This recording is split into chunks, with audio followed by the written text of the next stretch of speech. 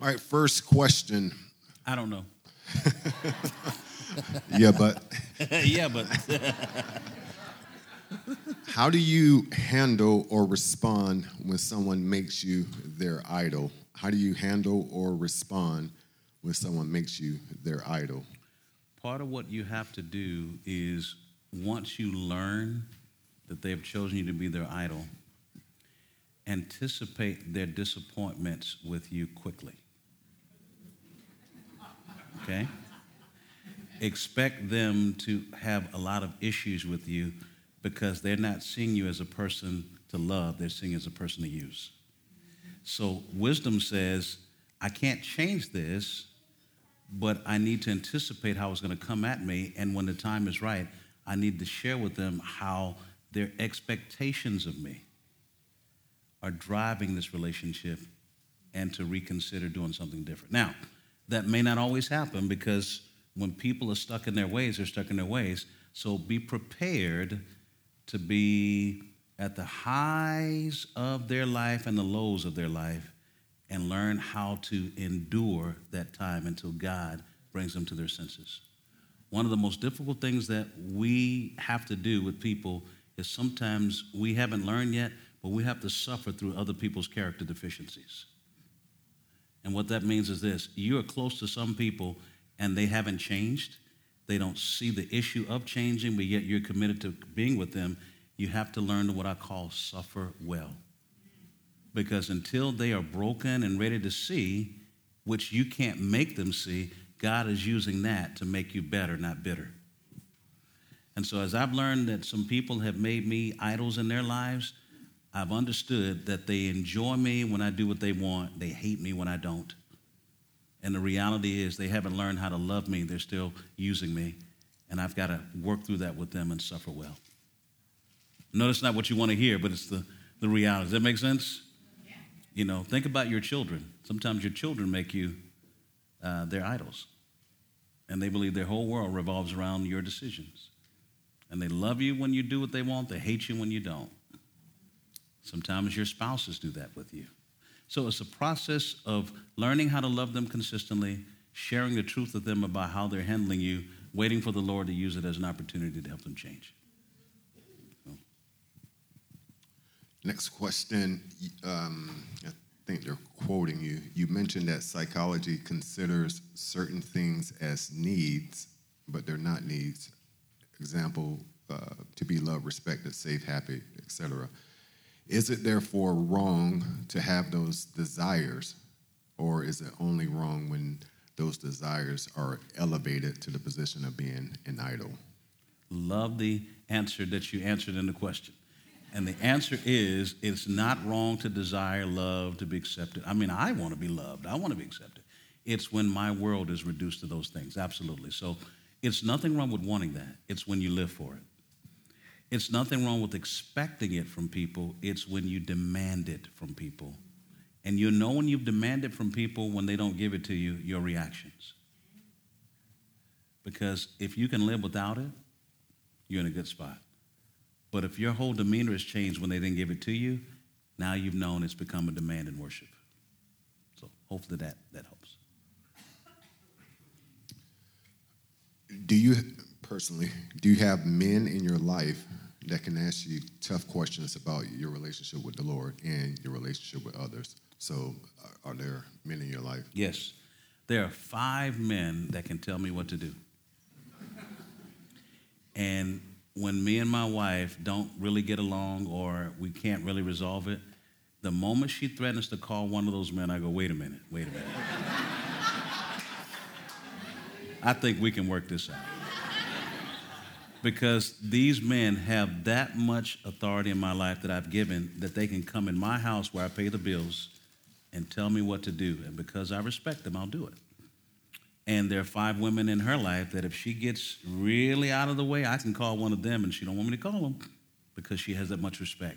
One of the things I'll tell you, if no one can tell you what to do, then no one can help you in anything you're doing. And every couple needs somebody that they will submit to and follow the instructions of those people, whether they agree with them or not. But if no one can tell you what to do, then no one can help you. That's what I tell people in counseling. Counseling only helps if you're willing to submit to authority and follow instructions.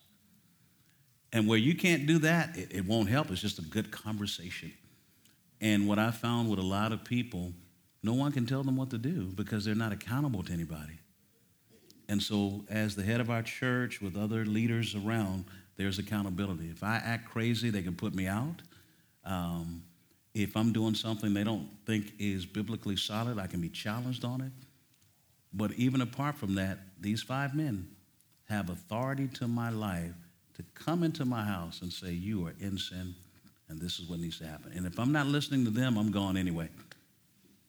And God is going to deal with me tremendously. So absolutely, everybody needs it, everybody.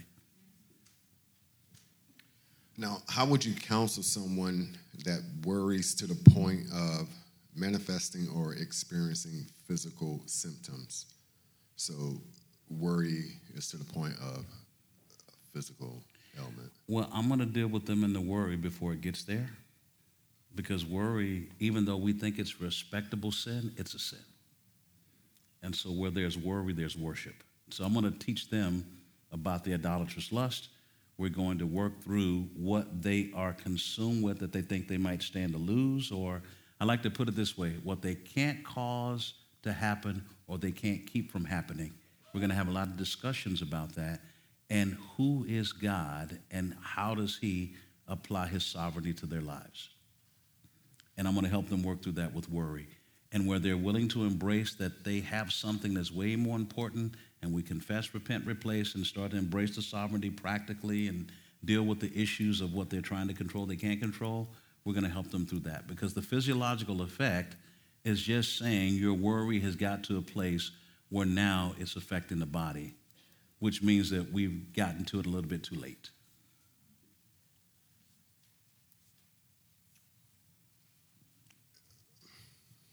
I think this is what this question is saying. So we're called to speak the truth in love. And if you say the hard thing to someone that's not willing to hear or is struggling with hearing subjects like adultery, fornication, unforgiveness, and that person accuse you of being very cynical or unloving, what or how can you speak to someone if you speak to them in love and the truth hurts? Is it your tone, posture? So what's helpful to speak difficult truth to? Let me make it plain. You can be as sweet and put sugar on top, but I need you to understand something about Galatians 6:1 and Romans 8. Galatians 6:1 says, if your brother is sin, you who are spiritual, which means you're walking by the Spirit, go and restore such a one, but you be careful lest you too be tempted. Okay, what that means is this. We think because we're telling people the truth, they're going to go, oh, thank you, oh wise one. Now that you've come and given me this insight, had you not given me this insight, my life would be so different. And now because you've spoken the truth to me, I'm going to change and move forward. Thank you for sharing. See, we've got this idea that because we speak the truth to people, they're going to accept it. But what we fail to understand is that in Romans chapter 8, it says those who are in the flesh are hostile towards God. Well, if they're in the sin, they're already what? In the... So when we come speak the truth, what should we expect them to be towards us? And we don't get that. See, in our minds, it's us. And because we're so special, we're coming with the Bible, and now we have prayed about it, and we've talked about the right time, and now we're going to give people the word, and they're going to go, oh, thank you.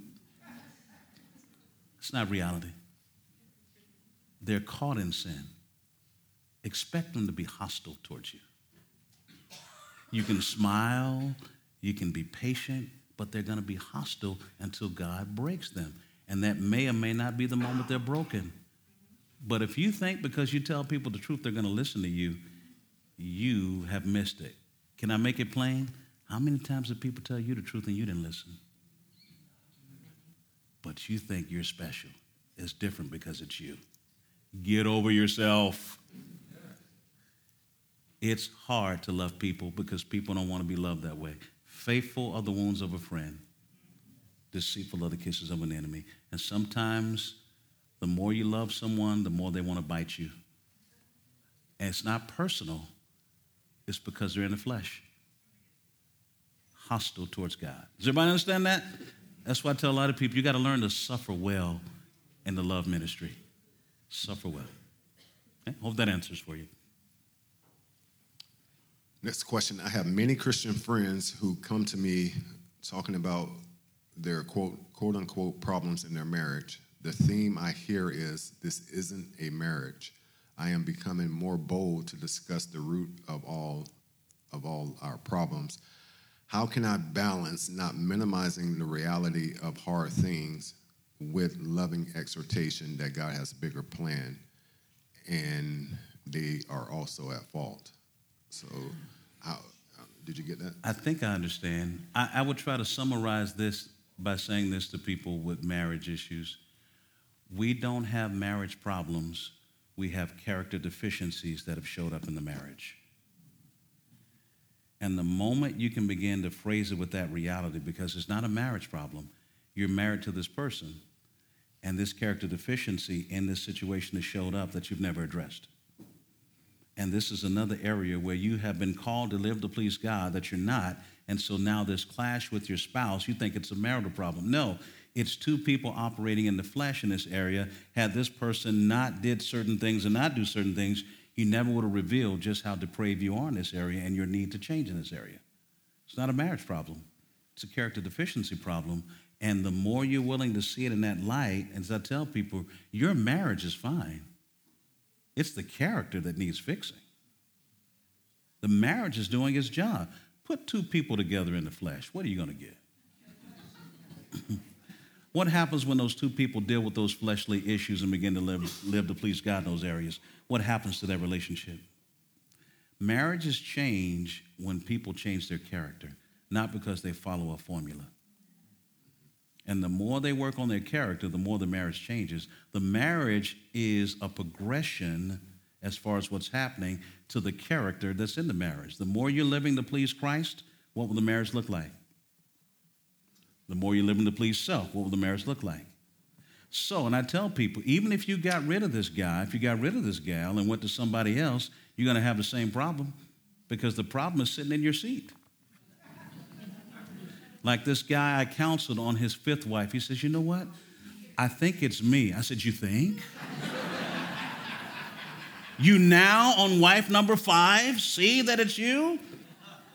So this fantasy that you can have the right person is a lie from the pit of hell. The reality is all of you can walk in what's right and become right in the marriage and be a blessing to each other or be a burden. It's always about your sanctification or lack thereof. You get rid of somebody, marry somebody else, why am I having these problems? I thought I wasn't going to have this with you. Yeah, but you forgot one simple thing. The same reason you marry will be the same reason you divorce. If you marry for selfish reasons, you will divorce for selfish reasons. You always do what you've always done. You'll always get what you've always got. So hopefully, whoever that was for, I hope that helps the question there. All right, final question that was in the box. What happens if you're just obeying God? So if you're obeying God, what? What happens? Yeah. Well, Pastor Carl wrote this question. Let's look at Psalm 16:11. Let's go there for just one moment. So when you're just obeying God, that will lead you to know him, become like him, and be useful to him. But here's the experience that you will also have in just obeying God. Before we look at Psalm 16:11, John 14:21 says, he who has his commandments and keepeth them, it is he who loves me. And he who loves me, I will disclose myself to him. When God exposes himself to you, here's what happens when you are in his presence. Trying to get there.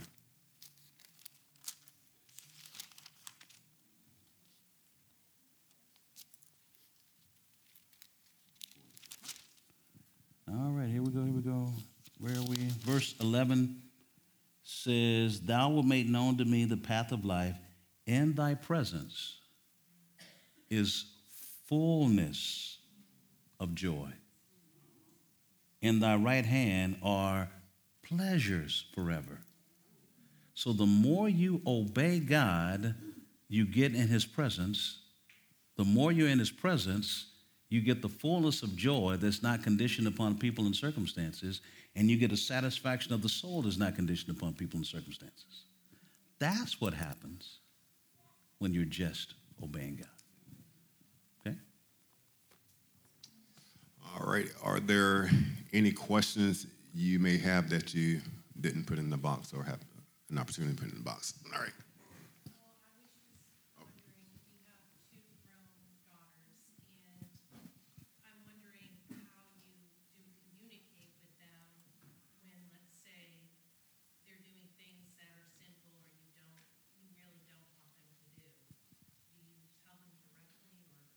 Mm-hmm. Because I'm their pastor, I'll shift sometimes from being the father to the pastor. And so as the pastor, I have to deal with them as well as my daughters. And so if there's something that needs to be accountable with, if it's not some women in the church that's not working with them already, as their pastor and their father, which that's double duty. I know they hate that sometimes. I have to confront them because I have put my children on church discipline. And they have repented. And that shocked the church. I tell the church, I love God more than I love my family. And if I do it to my daughter, don't think I won't hesitate to do it with you.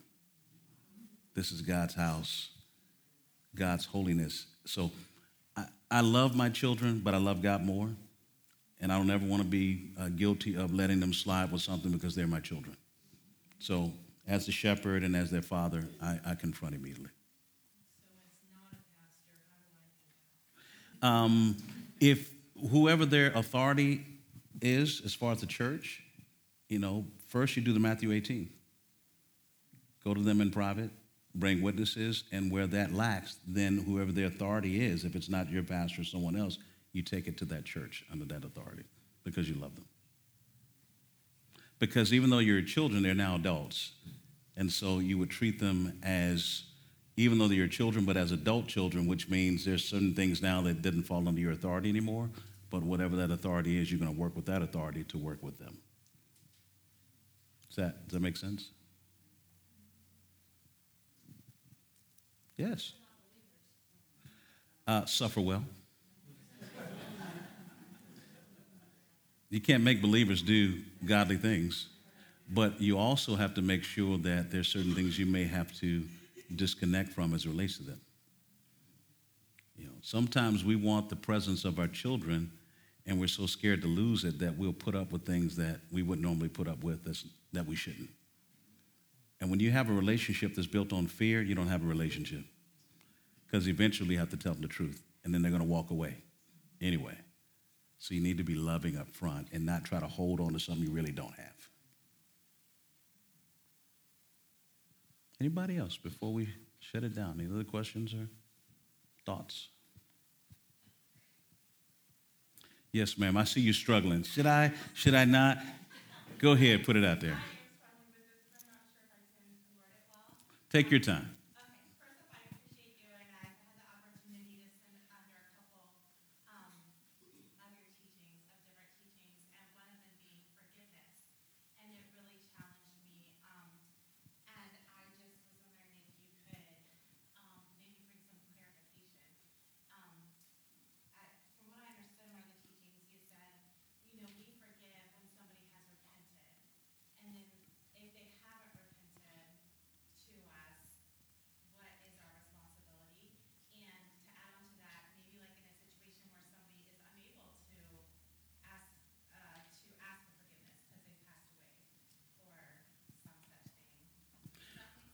You are asking a question that opens a can of worms that requires a whole lot of teaching to talk about. But let me see if I can put it this way. I got it. Forgiveness and love are not synonymous. And that's one of the problems we have. God loves unconditionally, but his forgiveness is based upon people seeking it.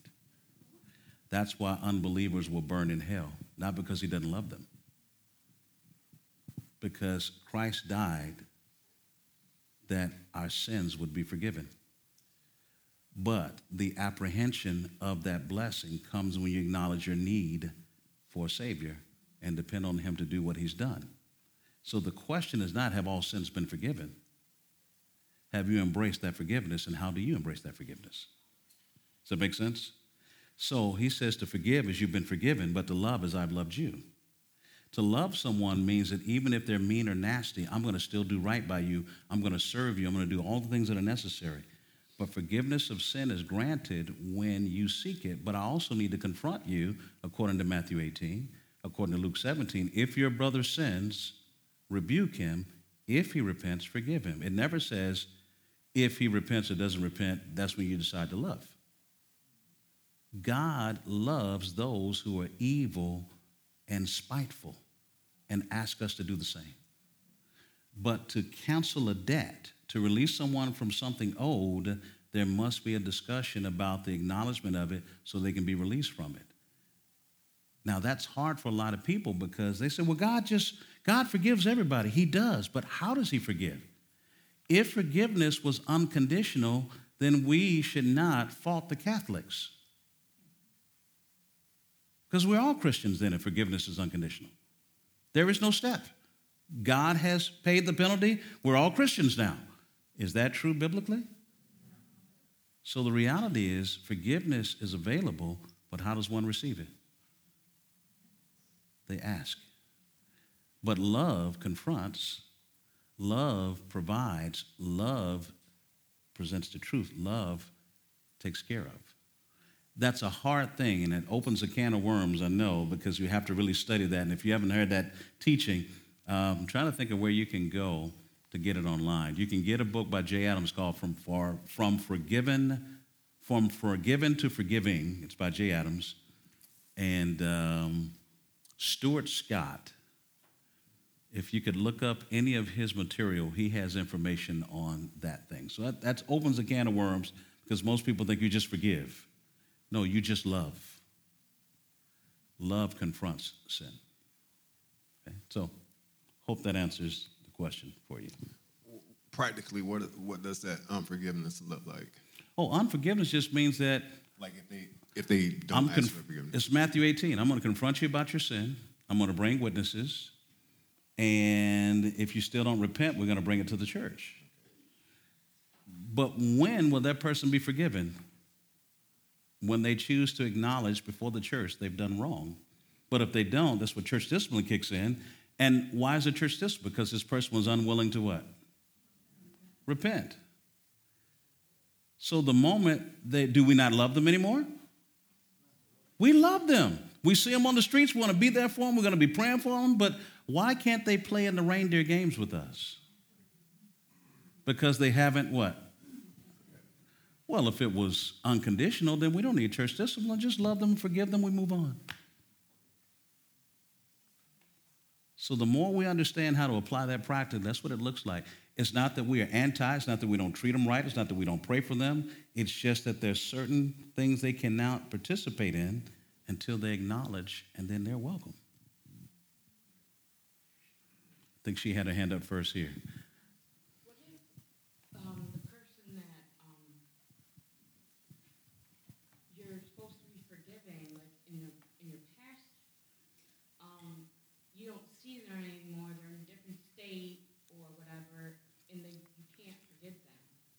Well, the key is that not that you can't forgive them, are you always ready to forgive?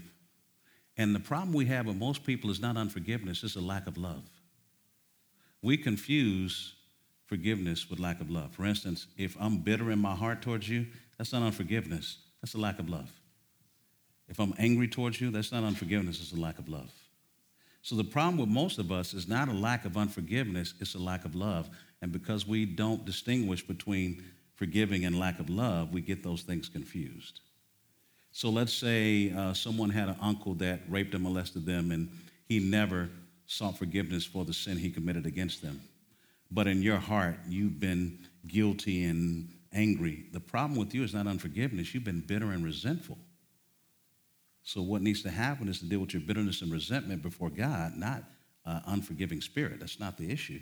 That person didn't seek forgiveness, but your heart was held hostage by your bitterness. That's an unloving attitude, not an issue of forgiveness. And what happens is that's been so mixed because of psychology, we're not distinguishing the difference. And we're telling people to forgive the person who molested them, who never humbled themselves and sought for it. What we need to be telling them is you need to get over the bitterness and resentment you have towards them. So does it matter if they don't forgive them? Well, the issue is forgiveness is conditioned upon the person asking for it, but love is unconditional. The problem you have with people is not forgiving them, it's the fact that you're bitter and resentful towards them. That's what you need to help people work with. Does that make sense? So one is depending on the other. In other words, if I don't humble myself and ask for forgiveness, that's on that person.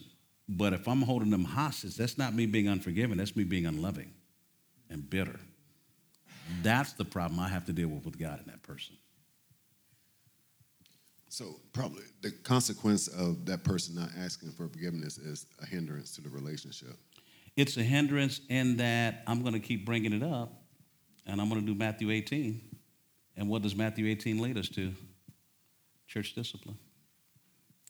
And that's what most people don't recognize. Church discipline is the form of saying you're not forgiven until you repent. But we just never thought about it in that reality. Because if not, we're saying, well, if forgiveness is unconditional, we don't need to do church discipline. We just forgive them and move on, even though they're staying in sin in the church. But we don't do that. We say, you're welcome back when you seek forgiveness and repent. You're welcome.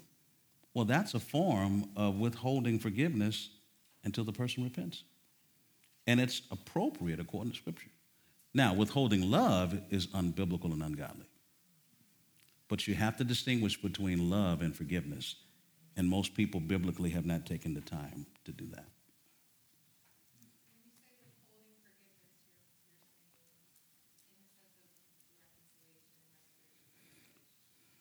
Well, to some extent, because reconciliation is not always feasible. God forgave Adam and Eve, but they never got back into the garden. So forgiveness doesn't always mean reconciliation. So we have to be careful with that idea. But what we're saying is the person hasn't humbled themselves to seek it. You're still going to be loving. You're still praying for them. Where you can, you're serving them, but you're not overlooking the elephant in the living room.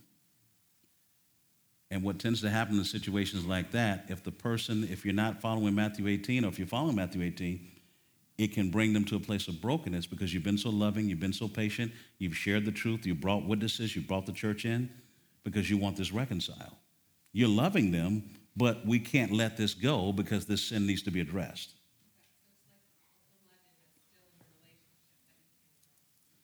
Mm-hmm. Mm-hmm. I'm sorry, right here, and then we'll come back to you. Yes, ma'am. Concerning Matthew 18, when you have a clear example when it should be employed and it's not, how do you reconcile that with bitterness or anger that comes up because it's just not being addressed because of fear or because of cowardice or whatever it is? But if you have a Matthew 18 situation and the decision is made, we don't want to go there. Is that your pride that makes you upset? Well, you didn't get your way. And the bitterness and anger reveals how you wanted something more than God allowed in the moment. Right. And you have to learn to suffer well. Because what was right should have happened, didn't happen. Okay, how do you adjust your desires for the situation? Because if it's about God's will being done, you wouldn't be bitter or resentful. You would accept the fact that there's something you wanted didn't happen the way you wanted it, and you have to accept that this is the way it's happened. But to be bitter and angry, it was more about you getting what you wanted more than God's will being done. Does that make sense? And that's where you have to have a talk with the Lord. Lord, I know this was the right thing, but why am I so angry? Because of how this treated you, or how this made you feel, or how this crippled you in certain areas, or the damage it's caused. You haven't dealt with the bitterness towards the person. And so it's not about forgiveness in that moment. You're bitter and angry. That's about a lack of love. And that's where God has to help you see you will suffer at the hands of other people at times. Is it okay to be bitter and angry towards someone? Or how is it that this situation is showing you areas where you need to accept what God has allowed, submit to his will, and be faithful to do what you need to do, even though they haven't gotten what they're going to get? Because trust me, God will deal with that at the right time. But at that moment, that's about you now doing business with the Lord and your bitterness in your own heart. Is there ever a right time to be bitter? Does that make sense? Even then, the right thing should have happened. Is there a place nationally or internationally that people can go and find actual biblical counselors and not get sucked into the psychological counselors? Oh, right here. But I know it's a small church, and there's been a lot of people from other churches trying to come in, and it's just a couple of counselors. And I'm talking about my family who lives in Virginia, my daughter who lives in Ireland. Absolutely. Call this. ACBC, Association of Certified Biblical Counselors. You go on the website, you put in a zip code. There are thousands of us around the country. ACBC, Association of Certified Biblical Counselors. There's thousands of us around the country. Yeah. Oh, back here. Let's in the back. She had her Oh, hand up back. for a I'm while. sorry. Here, and then we'll come here. So in a situation where you have hurt on both sides, Let's define hurt. Hurt is a big word. Were they disappointed in their expectations, or were they sinned against? Because hurt comes from both angles. Okay, that's important. You see why I had to make that distinction? Okay. and one side wants to reconcile, and the other side does not, but has said they forgive. But I understand what you're saying now. It's about their bitterness and lack of love on that side. But this side still wants to reconcile, and this side says reconciliation. They use it feels like an excuse. Forgiving someone doesn't mean that I necessarily have to reconcile or restore the relationship because it's unhealthy. Let me give an example of where what they're saying is right, and then sometimes people can use it as an excuse. Let's say I'm a member of this church, and we discover that someone has been molesting one of our children at this church in the children's ministry. And then they seek forgiveness. Will we restore them back to the position they had? See, we understand it then. Or let's say someone was working in the finances at this church and they start stealing money, and we discovered it and they sought forgiveness. We forgave them. Will we let them back in there? Forgiveness doesn't always mean reconciliation. We have to evaluate it case by case to understand. And so depending on the situation you're talking about, I'd have to talk with you personally to see, is this a situation where that's more of an option than an obligation? We're just talking about speaking hurtful words. Okay. You know, in my mind, I'm thinking, why can't you just forgive and reconcile? It's among family members who are not in the same, locale, so church discipline, they're not in the same church, it's just not. For a lot of people, unfortunately, the more self-centered you are, the more personal you take things. And the more difficult it is for you to see that it's about loving others, not about just you feeling comfortable with people. And it takes the act of God to work on that. Suffer well. Does that make sense?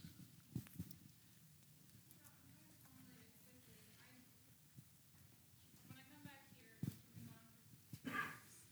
I've seen such amazing examples listening to you and about your church with church discipline, and at this church and any I've been a part of.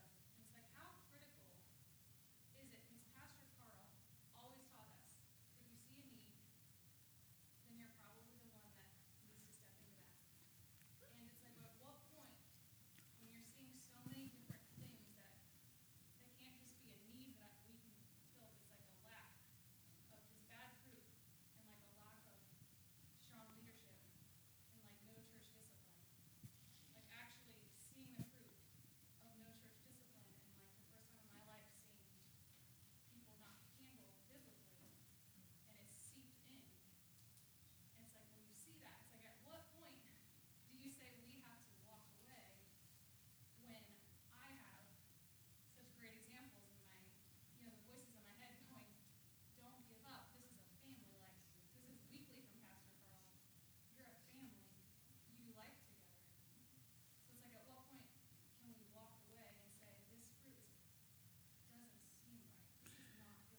that's a conversation for you and your pastor.